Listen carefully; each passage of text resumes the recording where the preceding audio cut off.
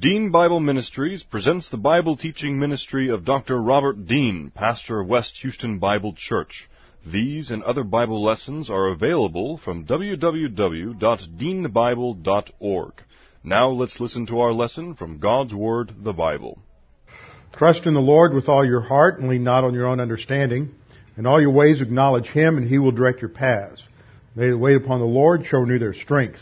They shall mount up with wings as eagles. They shall run and not grow weary. They shall walk and not faint. Fear thou not, for I am with thee. Be not dismayed, for I am thy God. I will strengthen thee, yea, I will help thee. Yea, I will uphold thee with the right hand of my righteousness. Be anxious for nothing, but in everything by prayer and supplication with thanksgiving, let your requests be made known unto God, and the peace of God, which surpasses all comprehension, shall defend your hearts and minds in Christ Jesus. Thou wilt keep him in perfect peace, whose mind is stayed on thee, because he trusteth in thee. For the grass withers and the flower fades, but the word of our God shall stand forever. Before we get started, let's have a few moments of silent prayer to make sure we're in fellowship and ready to focus, concentrate on the study of the Word. Let's pray.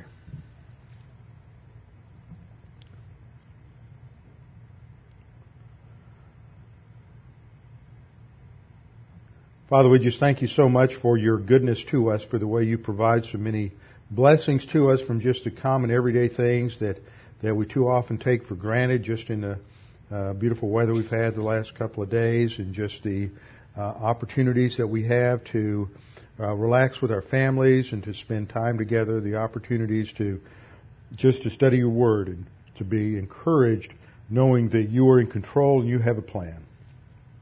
Now, Father, as we continue to study the outworking of your plan in light of Jacob's prophecy in Genesis 49, we pray that you would encourage us as we see that your grace is not based on who we are, what we've done, or who Israel is, or what they did in the past, but it's based upon your plan and your character. We pray this in Christ's name. Amen.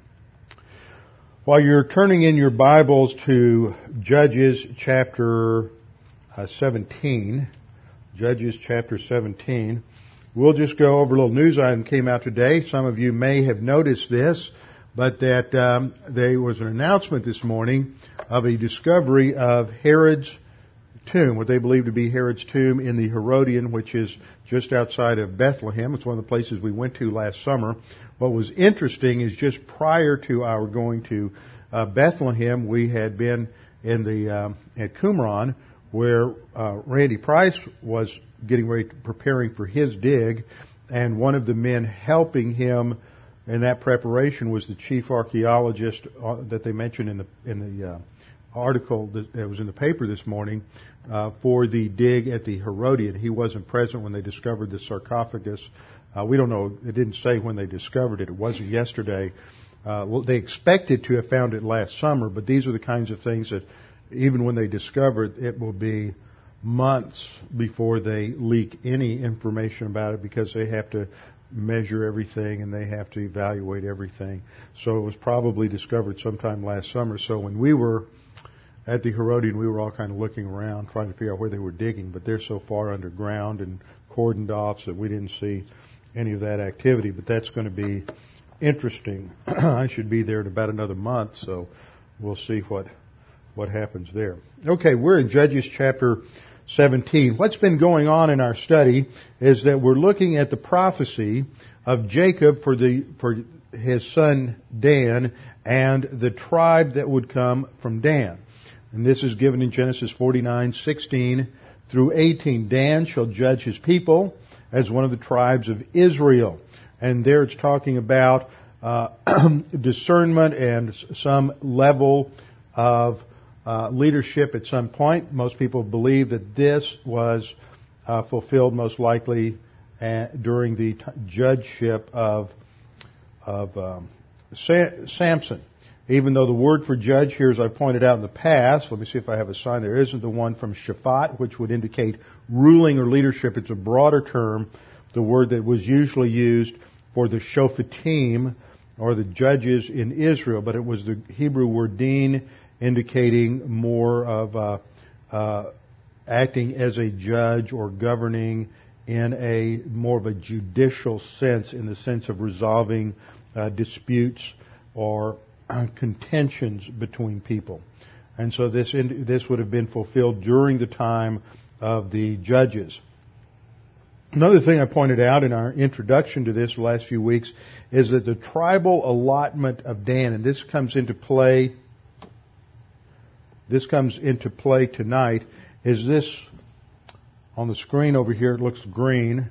This green L-shaped area here from Joppa down just north of Ekron across to the pink area, which was the allotment of Benjamin, just to the north of this other green area here, which is the allotment for Judah. This is important because in Judges chapter 1 we learned that Dan never took their allotment. They never managed to seize control of their inheritance that God was giving them from the Canaanites. Not only did they not defeat the Canaanites drove them back. And so this sets the backdrop for understanding the episode that's given in chapter 18 of the book of Judges.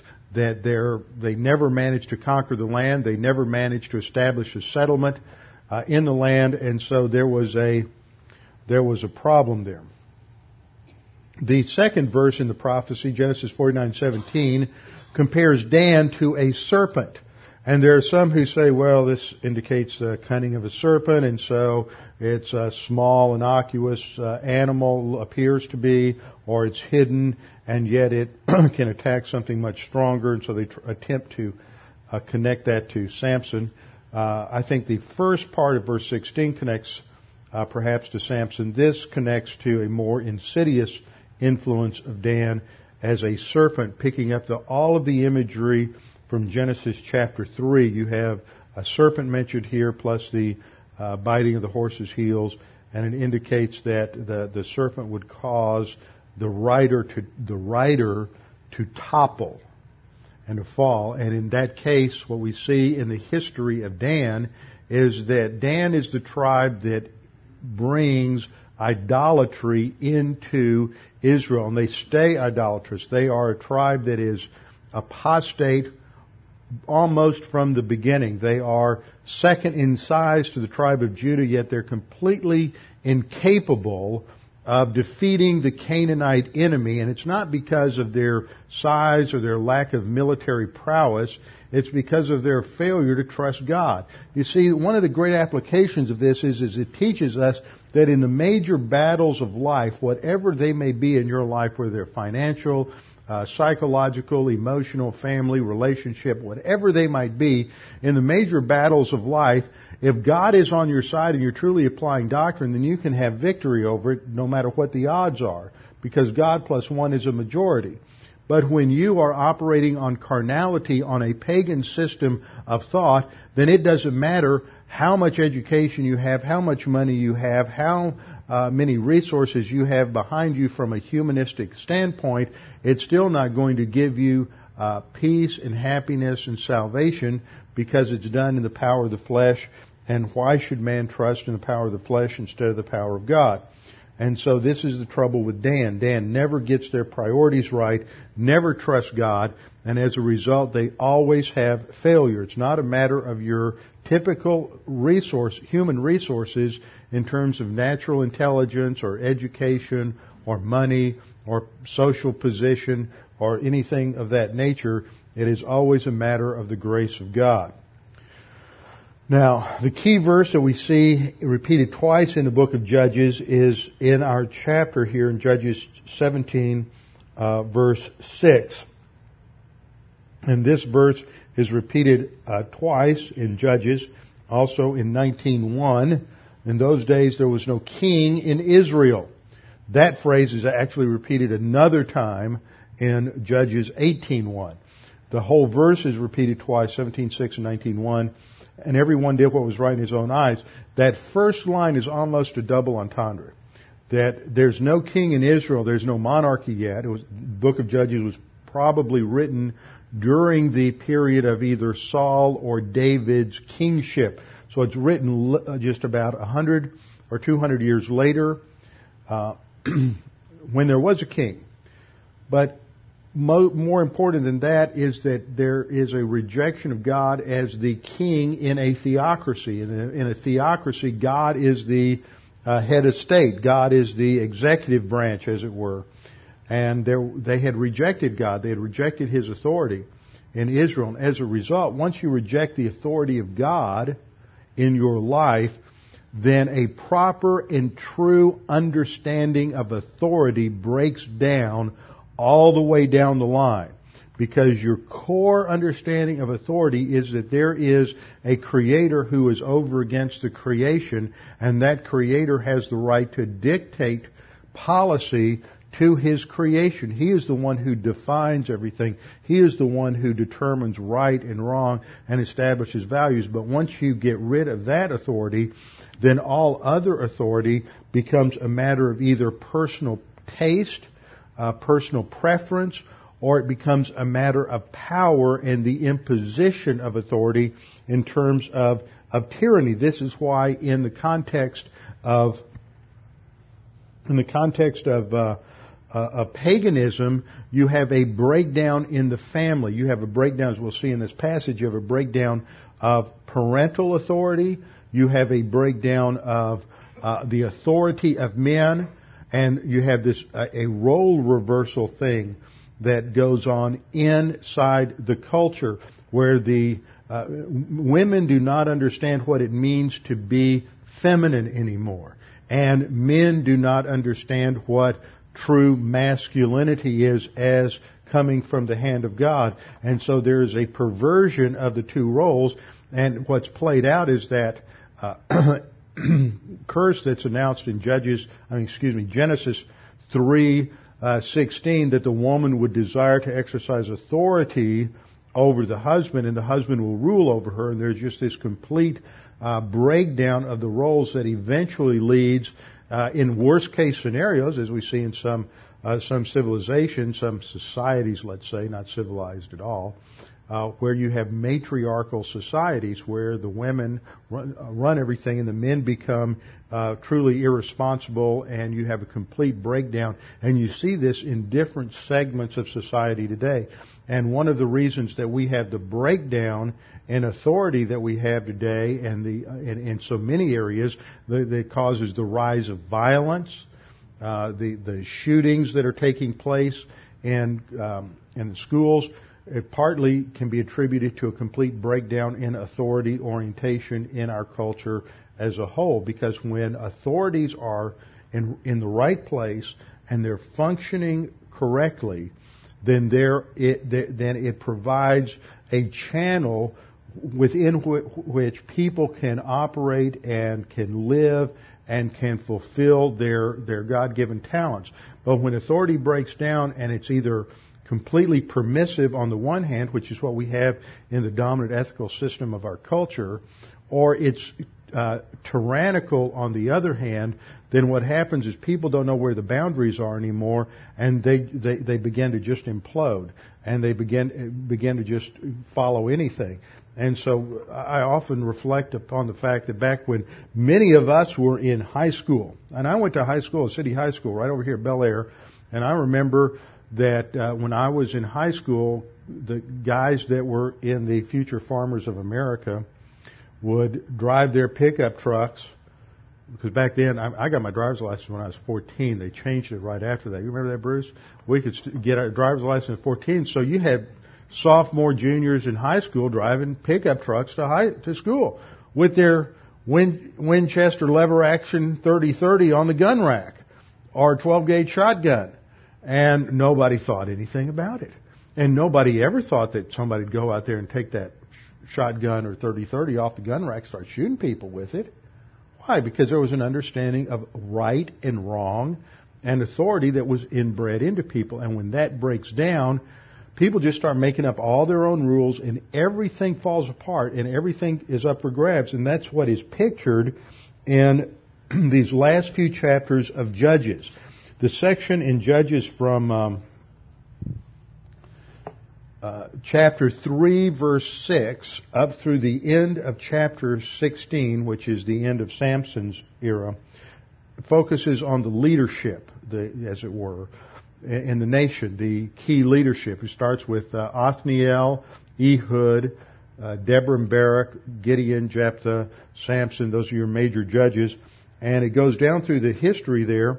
And what it points out is that they are as corrupted by the paganism of the culture as the people are. And with each successive generation, the Jews, the Israelites' culture looks more and more like the pagan culture around them. And you no longer see a distinctiveness. And if you were living in America in the 18th century, people were Christian.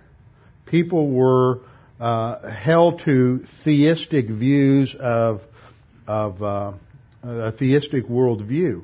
And they believed the Bible was the Word of God. Now, that doesn't mean everybody was a Christian, but they thought like Christians should think. And this culture was completely different. People had honor and integrity, and there were absolutes, and people understood that law was law, and law wasn't something that people thought up, but the law came from God ultimately, and it was a completely different culture. You look at it today, and there's rebellion everywhere. Nobody wants to believe that law is absolute, and they try to get any kind of reminder that law comes from God out of the courthouse. So we live in a time that is comparable to the period of the judges, that there was no king in the land. Everyone is doing what's right in their own eyes. Samson was the worst of the judges, and when Samson dies, he hasn't delivered the nation, and he has not.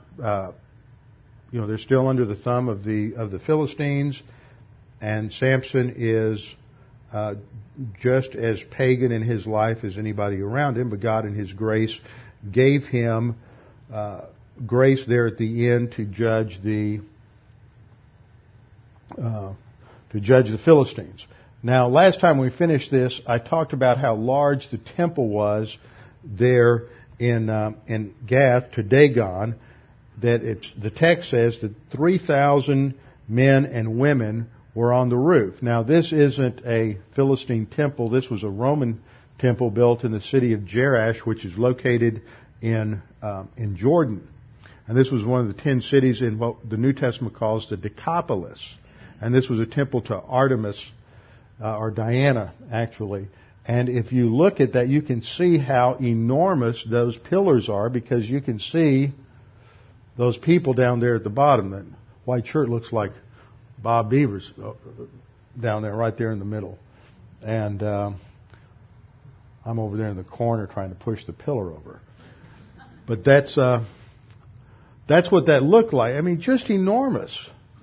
And yet, that's what Samson knocked down. So I found this picture. I think Melanie took this one and ran across this last week, and that was a perfect illustration of the size that those temples were.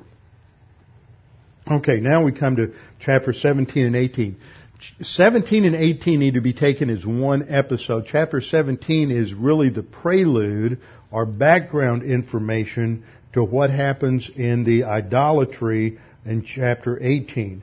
And then chapter 19 is a completely separate episode, chapters 19 and 20. And what these two episodes show is the corruption in the priesthood and the people.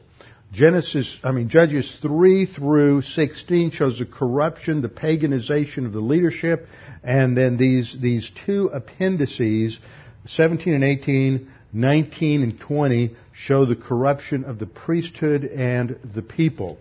So we start off, we're introduced to a man named Micah. This isn't the Micah of the minor prophets later on, but this is another Micah who is an Ephraimite in the mountains of Ephraim. Now let me go back here to where we had a map.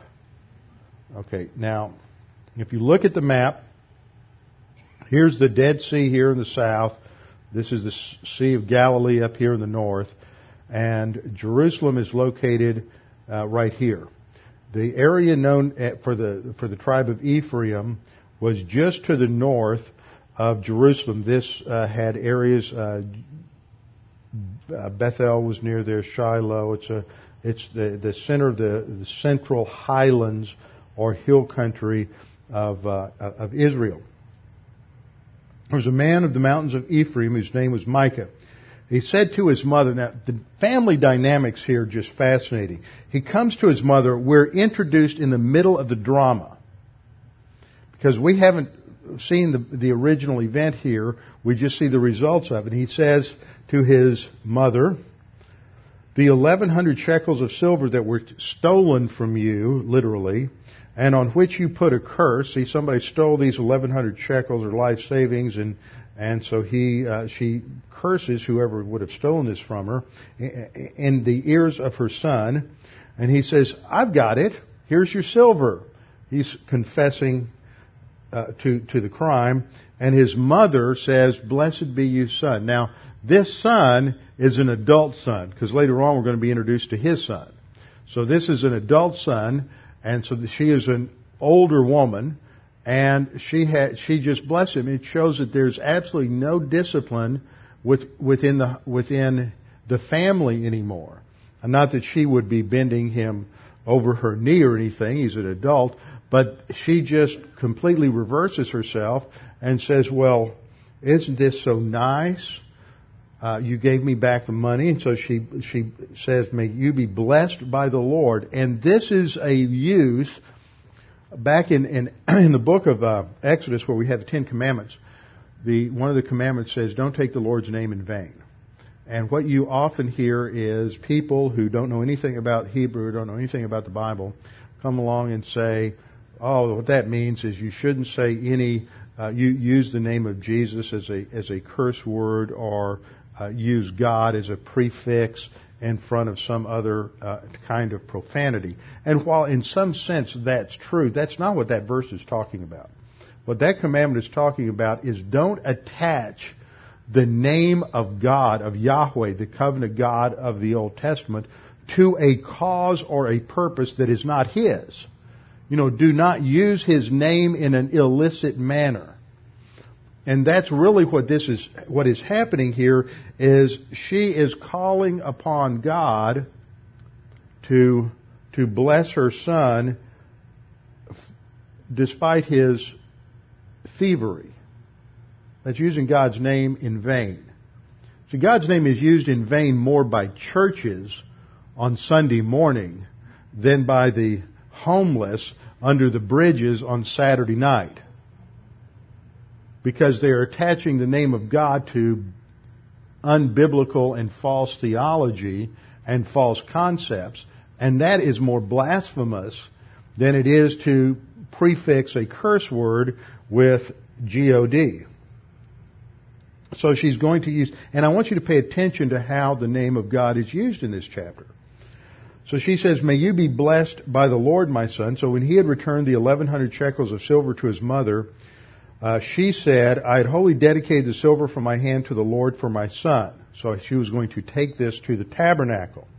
But she decides, rather than taking it to the tabernacle where it would be used, hopefully correctly, she decides that she's going to set up her own, she's going to keep that money for herself, and she's going to define the right way that money should be used for the Lord. See, that's what happens when we get into apostasy and in arrogance. We become our own little God, and we start dictating right and wrong. So that's what she does here, and she's going to establish her own religious cult right here in verse 3.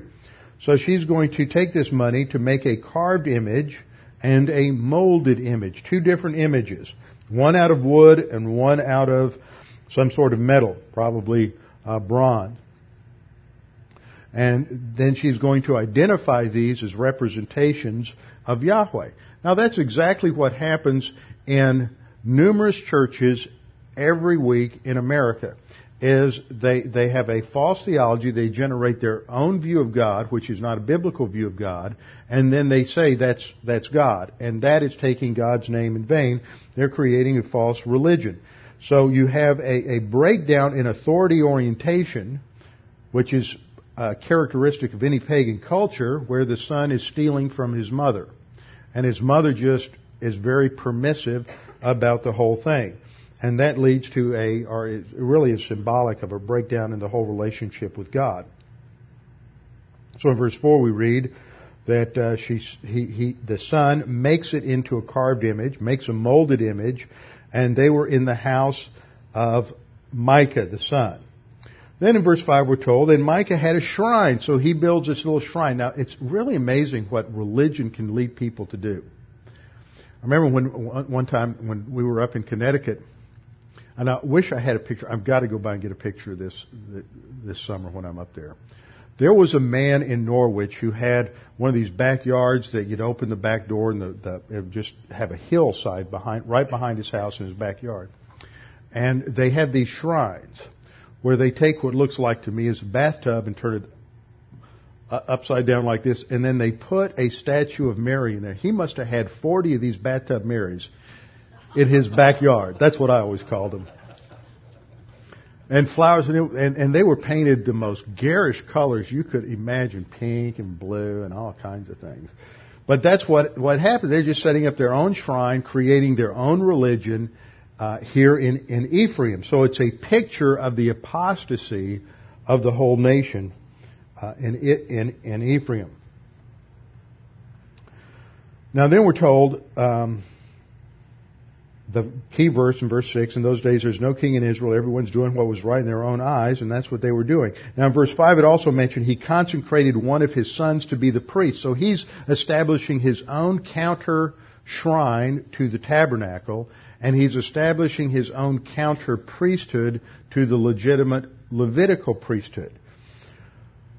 And what happens here is you see the superstition that runs through a lot of false religion. They're using God as a talisman or a good luck charm or a rabbit's foot. As long as we say the right words, Yahweh, as long as we give some kind of credence or some kind of nod to God, then everything's going to be fine.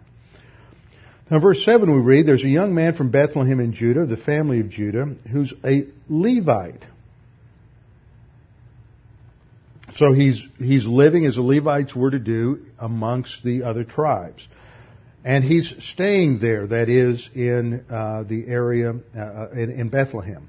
The man departed from the city of Bethlehem in Judah to stay wherever he could find a place, and he came to the mountains of Ephraim, to the house of Micah as he journeyed. And Micah said to him, "Where do you come from?" And so they get introduced, and the Levite tells him that he's from Bethlehem in Judah, and he's a Levite, and he's looking for a place where he can serve. And so Micah says, well, why don't you live with me? I've got a little tabernacle here, a shrine to God. We'll worship God. I'll make you a priest and consecrate you as a priest, and you can work for me, and we'll have a good little religious racket going here. We can tell everybody that if they give whatever they give to God, then God will restore tenfold, and we'll run our own little health and wealth prosperity theology right here out of my shrine. That's the kind of thing they did. When you think about it, what was the going Canaanite religion at the time?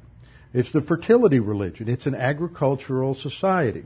And in a fertility religion, in agriculture, everything is about prosperity. It is about fertilizing the soil and growing crops so that you have a prosperous season. The old Baal religion and the fertility cult was nothing more than a primitive form of the modern prosperity theology that you hear proclaimed on television over and over again today. So it's not any different. People generating their own religion and promoting a false gospel. So in verse 12 we read, Micah consecrated the Levite, and the young man became his priest and lived in the house of Micah. And Micah said, now I know that Yahweh will be good to me. Just the blindness and the arrogance of false religion. It's using God's name in vain, thinking that if we use God's name, we call these idols after the name of Yahweh, that somehow God's going to be good to us, and we'll just use him for a lucky charm. Now we're reminded in the 18:1, now in those days there was no king in Israel. In those days the tribe of the Danites was seeking an inheritance for themselves. They're still trying to figure out where their property is because they never could defeat the Amorites. And in fact, the Amorites pushed them back up into the hills. So they're still looking around to find out where they could land. So the children of Dan sent 5 men of their family from their territory men of valor from Zorah and Eshtaol. Anybody remember where those two places are? We still have the map up here. Here we go. They're not marked on the map, but they're located right down in this general area where the tribe of Dan makes this corner. Their allotment makes this corner here between Gezer and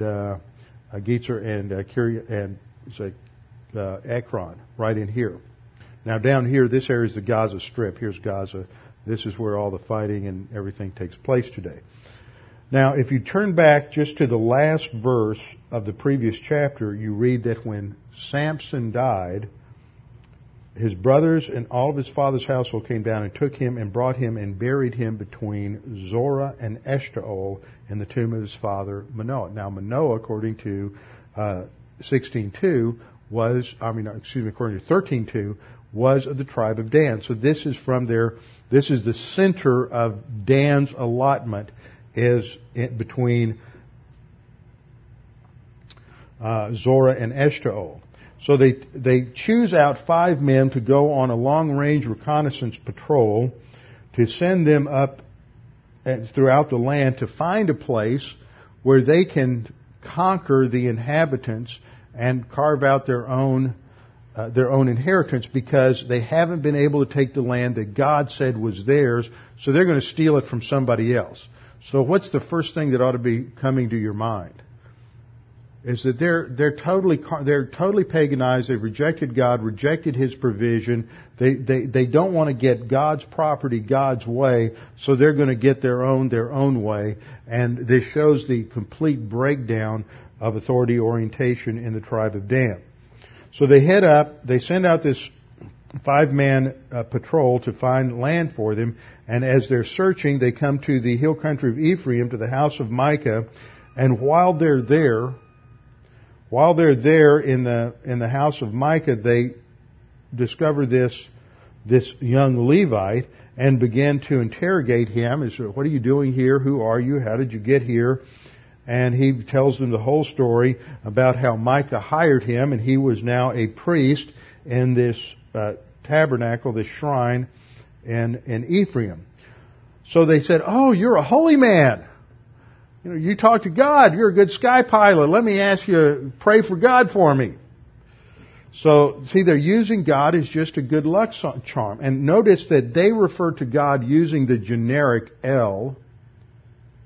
Elohim, and the priest uses Yahweh. Now, he's completely in carnality, disobedience, but he's trying to at least have a facade of legitimacy. But they're just saying, "Please inquire of God that we may know whether the journey on which we go will be prosperous." This is like so many people. They want God's approval on whatever it is they're doing. And we see this in our country all the time. I think it's worse in the South, because there's still this remnant in the Bible Belt of biblical talk, of God speak. But the culture isn't godly. The culture, it doesn't have any more spiritual value to it than it does anywhere else. It just has this residual veneer left over from 4 or 5 generations ago. And you have people who, because it's still culturally the norm, will go to church on Sunday morning, and that afternoon, it's as if they never heard anything that was said that morning, primarily because of the bad teaching on Sunday morning, number one. But number two, because they've created a compartmentalization. This is true, it's probably true more of all of us here than we'd want to admit. A compartmentalization of doctrine. That's what we believe, but this is where we live. And we compartmentalize the Word of God. That's how our culture teaches us to be able to live in a pagan society without challenging every word that comes out of everybody's mouth around us. And so what happens is it's just that gradual road of compromise that dilutes and diminishes our own spiritual power. And this is where it leads, is before long you're talking the language, but it doesn't mean anything. And this is why survey after survey after survey of evangelicals reveals that on the one hand they make these statements, they believe in God, they believe the Bible is the Word of God, they believe Jesus is going to come back literally to this earth and judge everybody. Like 75% of Americans believe that. But then they continue to live on the basis of a completely relativistic, immoral set of values. It doesn't affect how they do business. It doesn't affect how they conduct their professional lives, because they don't understand the difference between, let's say, being a doctor who is a Christian and being a doctor who has thought through the entire medical practice from a biblical framework, or being a lawyer who is a Christian and a lawyer who has thought through the whole philosophy of law from a Christian framework and is applying that to the way he practices law. And what we have today is we have all kinds of people who are in all kinds of professions, from half, probably, I was being generous there by saying half, probably 70% of evangelical Christians in this country who are in some kind of financial business, probably operating on more on principles of socialism than on biblical principles of capitalism and private ownership of property. And that's where our culture goes, because people aren't taught worldview anymore. They're not taught how to think through their profession top to bottom from a biblical framework. Because where did you go to school to learn your training in finance? You went to some secular school. They were taught by somebody who was an unbeliever, who had no clue what the biblical principles of finance or economics or money was all about. You go and you study history.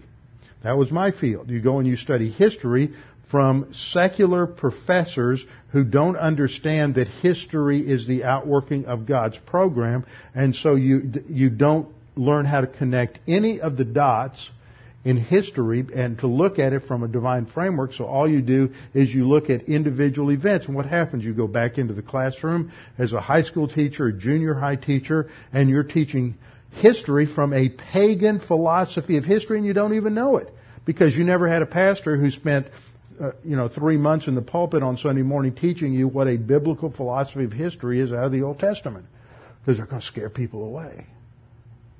And see, so that's what happens. So you end up diluting the body of Christ with a lot of paganism, and nobody knows how to teach absolutes anymore. And so the talk about God is just God talk. It means nothing. And that's what we see with the Danites, and that's what we see with the Levitical priest. Now they ask him to inquire of God whether their journey will be prosperous, and of course God's not talking to this priest, and he just comes back like the most priests and most pagan denominations and religion and say, "Oh, God will be with you." And it sounds so good when it comes off their lip, just rolls out, and it just sounds so holy. And God bless you. That's another one of my pet peeves, is the word blessing is so overused today. I don't know if you've noticed that, but everybody talks about, well, be blessed. And, nobody even knows what the word means, and it's just watered down jargon. So the spies go on up to the north of, let me go back to my slide here, to the northern part of Israel, to an old Canaanite city by the name of Laish.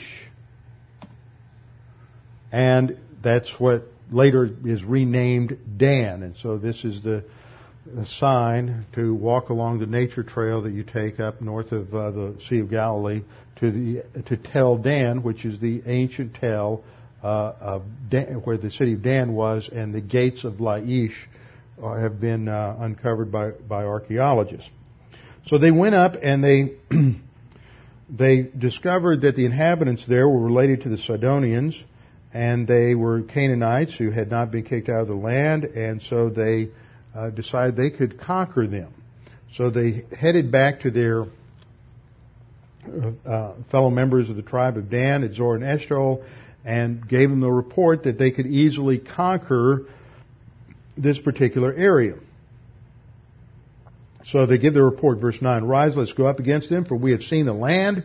It's very good. Would you do nothing? Don't hesitate to go and enter into possess the land." Now God has not given them this land. This is not theirs.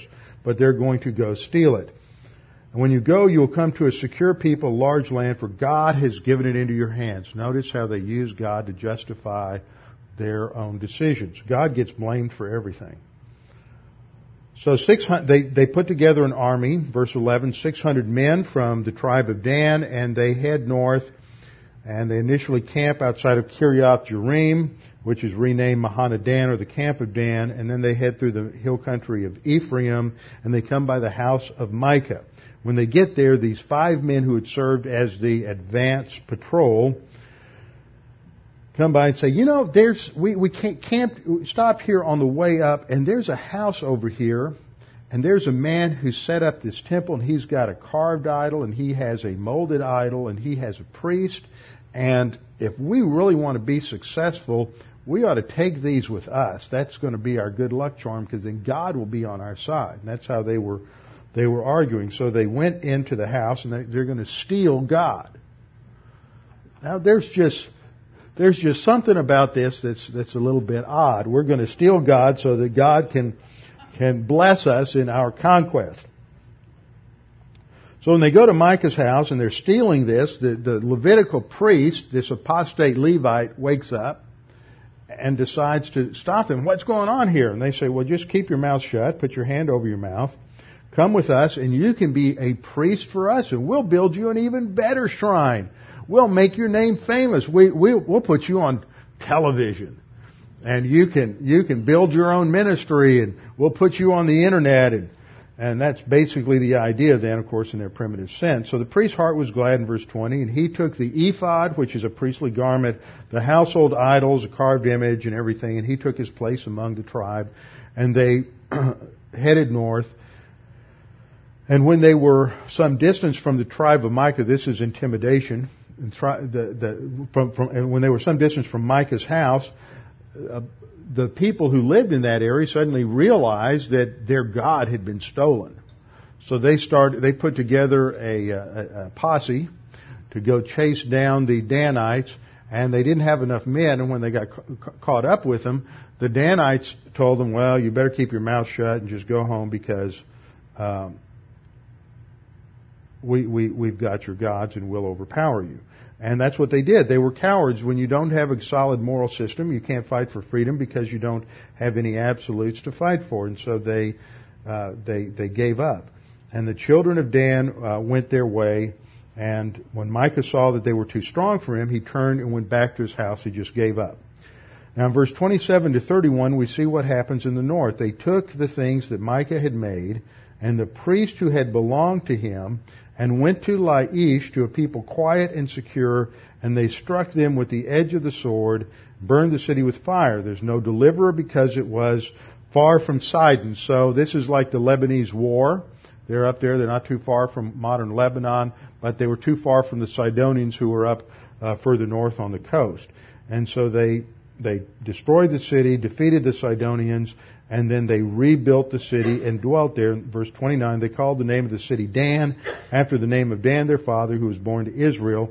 However, the name of the city formerly was Laish. Now, here's the real clincher here when we get into verse 30. Then the children of Dan set up for themselves the carved image. And now we're told who the priest was. Jonathan, the son of Gershom. Now, how many of you have, I'm using New King James here. Mine says the son of Manasseh. How many of you have the son of Moses? See, it's the son of Moses. What happened was later on, after the exile, that was a little too much for some of the scribes to handle. So in some of the manuscripts, they inserted, the only difference between Moses and Manasseh was the N in Hebrew. So they inserted an N because they couldn't associate this kind of evil idolatry with Moses, but they could with the evil king Manasseh. Remember, the evil king Manasseh, this isn't the first battle of Manasseh or the second battle of Manasseh for you Civil War buffs. That's who Manasseh was named for. Manasseh was the evil king, second to last evil king in Israel. And so they associated evil and idolatry with Manasseh. So they say, oh, this must have been an error, so they inserted the in there. But the Septuagint and other ancient translations of the Hebrew Old Testament support the view that it was Moses. And so what this tells you is that this is a direct descendant of Moses who is leading the people. What legitimacy they must have had. We've got Moses' great-great-grandson here, and he's established our temple, and he's our priest. God is really blessing us. See, this is how apostate religion works. It has this veneer of legitimacy that looks very good, and unless you are willing to study and to dig beneath the surface, you're going to be sucked into it. Okay, let's have a couple of applications here, see some application from this section. First of all, what we see is religion doesn't restrain morality or promote virtue. Religion doesn't restrain morality or promote virtue. These people are very religious, but they are lying, they're stealing, they are complete reprobates in terms of personal ethics. So religion doesn't promote morality. Only when you have a God who is bigger than creation can you have a set of absolutes that are large enough to provide a foundation for ethics. Second point I want to emphasize is that religion doesn't always deny the teaching of Scripture. Often it completely affirms everything that the Scripture says, and then it adds something to it, which is what we have here. Nobody's denying the legitimacy of Moses or the law of Moses or the tabernacle. They're just adding to it. This is the same kind of thing you have with charismatics. They add to Scripture. See, you have two trends throughout history. You either take away from Scripture or you add to Scripture. The liberals come along and say, they take out their razor blade, say, God didn't say this, Jesus didn't say this. You have the arrogance of the Jesus Seminar, and they come along and they have their little 5 color codes for every verse in the Gospels and decide what could never have happened, what probably never happened, what possibly never happened, what might have happened, and what did happen. And maybe you have 30 verses out of all 4 Gospels that they believe are historically accurate. Everything else is either maybe, most of it is it probably didn't happen. So that's liberalism. Liberalism always comes in and takes away from the Word. And then you have mysticism, which adds to the Word. It's always more revelation. This is what happened with the Montanists back in the 2nd century. You know, the Marcionites came along and they took away from the Word, and the Montanists came along and added to the Word. And a third observation is that false religion treats God like a talisman, like a magic charm, that if you just say the right words, if you do the right thing, if you just give the right money the right way, if you just say the prayer of Jabez 15 or 20 times a day, then God is going to bless you and prosper you. And that's just the same kind of mentality that you have here. It has nothing to do with biblical truth. Well, that's what happens, how Dan introduces idolatry into the nation, and we see that as you study through the Old Testament, that it never changes. The idolatrous nature of the Danites is further developed after the breakup of the nation into the northern kingdom and southern kingdom. So let's get our history down. We have the period of the conquest under Joshua, which is the high water mark of the Israelite history when they are at their greatest level spiritually. They've had the conquest of Jericho and Ai, conquest of the southern confederacy and the northern confederacy of Canaanites, and then it's up to them to do each tribe to do the mopping up operation in their own territory. That's when failure enters in. They begin to compromise with the Canaanites. That's the period of the Judges, a period of 450 years or so of complete anarchy. that is a result of moral relativism. This ends with the last judge, who is Samuel. And he is the king anointer. And then we have the united monarchy, which is Saul and David. Saul fails to obey God, and so the kingdom is taken from him and given to David. And then David has his son Solomon. So there's 3 kings in the united monarchy: Saul, David, and Solomon. Solomon built a power base in the government, and his authority tended towards tyranny and tyranny of taxation.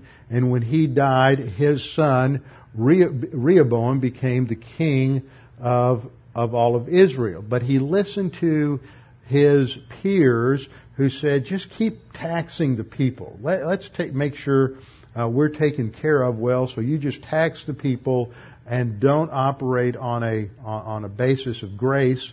And so that caused a rift in the nation, and there's a major civil war that takes place, one of the first tax revolts in history, and the 10 northern tribes split off. And the 2 southern tribes, Judah and Benjamin, stay together. The northern tribes become known as the northern kingdom of Israel. The 2 southern tribes become known as the kingdom of Judah.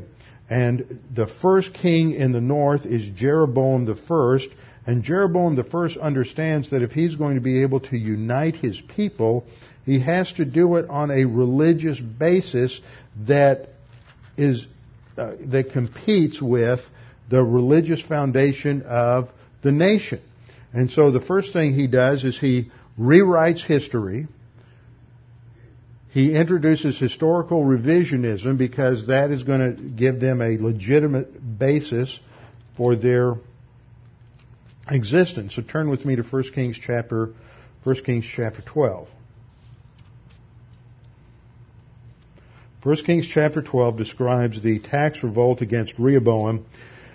But then Jeroboam says we've got to get God on our side. So he's going to pull the same kind of religious operation to give themselves a sense of legitimacy and to get God on their side, as we saw earlier with the Danites and Judges. Now let's just skip down to verse 25. Then Jeroboam built Shechem in the mountains of Ephraim. It's in the same area where we just were. He built Shechem in the mountains of Ephraim and dwelt there, and he went out from there and built Penuel, which is across the Jordan. And Jeroboam said in his heart, now the kingdom might return to the house of David. Now this gives us his rationale. Now the kingdom might go back to David. Why would the kingdom go back to David? Well, if the people are following the Mosaic law, they've got to go to Jerusalem at least 3 times a year to the temple. The temple is what unites the people, so he's got to find some way to keep them from going down to Jerusalem to worship the Lord, because if they do that, that's just going to be pressure to reunite with the south, which is his rationale in verse 27. These people go up to offer sacrifices at the house of the Lord in Jerusalem. Then the heart of this people will turn back to their Lord, Rehoboam the king of Judah, and they will kill me and go back to Rehoboam king of Judah. Therefore the king asked his advice, and he made 2 calves of gold and said to the people, it's too much for you to go up to Jerusalem. It's too much trouble to go that far. It's too hard to get up on Sunday morning. You'd rather stay in bed and watch TV. It's too hard to go to Bible class 3 or 4 times a week. It's too hard to discipline yourselves to listen to tape record. Let's just do something easy. Let's just be bedside Baptists, and we'll just turn on the TV, have something close at hand. So they create 2 calves of gold, and he says to the people, here are your gods. This is a God who brought you up out of Egypt. Now, he was a student of history, perhaps, because that's exactly what Aaron said when he created the golden calf while Moses was up on Mount Sinai. Here are your gods, O Israel, which brought you up from the land of Egypt. And he set up one where? In Bethel, which is down south in the area of Ephraim. And he set up the other one where? In Dan. Why? So Dan's up in the north. It's about 100 miles or so from Dan down to Jerusalem. It's probably about 70 miles from Dan down to Bethel. So this way, if we have a shrine up there, then they don't have to go very far. It's convenient. It's comfortable. They can just go worship at the tabernacle there, and then they'll worship down, and they won't go down to Jerusalem. Now this thing became a sin, for the people went to worship before the one as far as Dan. And then it goes on to say in verse 31, he made shrines on the high places. He made priests from every class of people, not just Levites, so he sets up his own priesthood. And it's just following in the steps in the precedent that was established by Dan. Now, Dan, nothing good is said about Dan in the rest of the Old Testament, but Dan is given an allotment in the future kingdom. Dan is not mentioned in Revelation 7, where we have the 12,000 evangelists from each of the 12 tribes of Israel. There's no 12,000 evangelists from Dan. Why? Because of their spiritual apostasy. However, God is gracious. No matter how much we fail, no matter how apostate we become, if you're a believer in the Lord Jesus Christ, God has a plan for you, and there is a future of eternal life. And the same is true for the tribe of Dan. In Ezekiel 48, verses 1 and 2, and 48:32, you have the description of the land allotment for Dan in the future millennial kingdom. So there is grace to them despite their failure and despite their disobedience. So even though Dan is the tribe of apostasy, there is a future in God's plan for them. Now next time we'll come back and get into verse 21, where we start dealing with Naphtali and Gad and Asher. Father, we thank you for this opportunity to look at these things and to be reminded of the terrible depravity that is in the human heart, that the heart is deceitful and wicked above all things, who can know it, and in a context of rebellion against your authority, a context of relativism, man will generate his own God, generate his own religion to just justify his own arrogance. Father, we pray that you would keep us faithful, that you would keep us on our toes, that we may see these trends of our own sin natures, that we may recognize their danger and keep ourselves humble toward you, because we know from Scripture that you exalt the humble. We pray this now in Christ's name. Amen.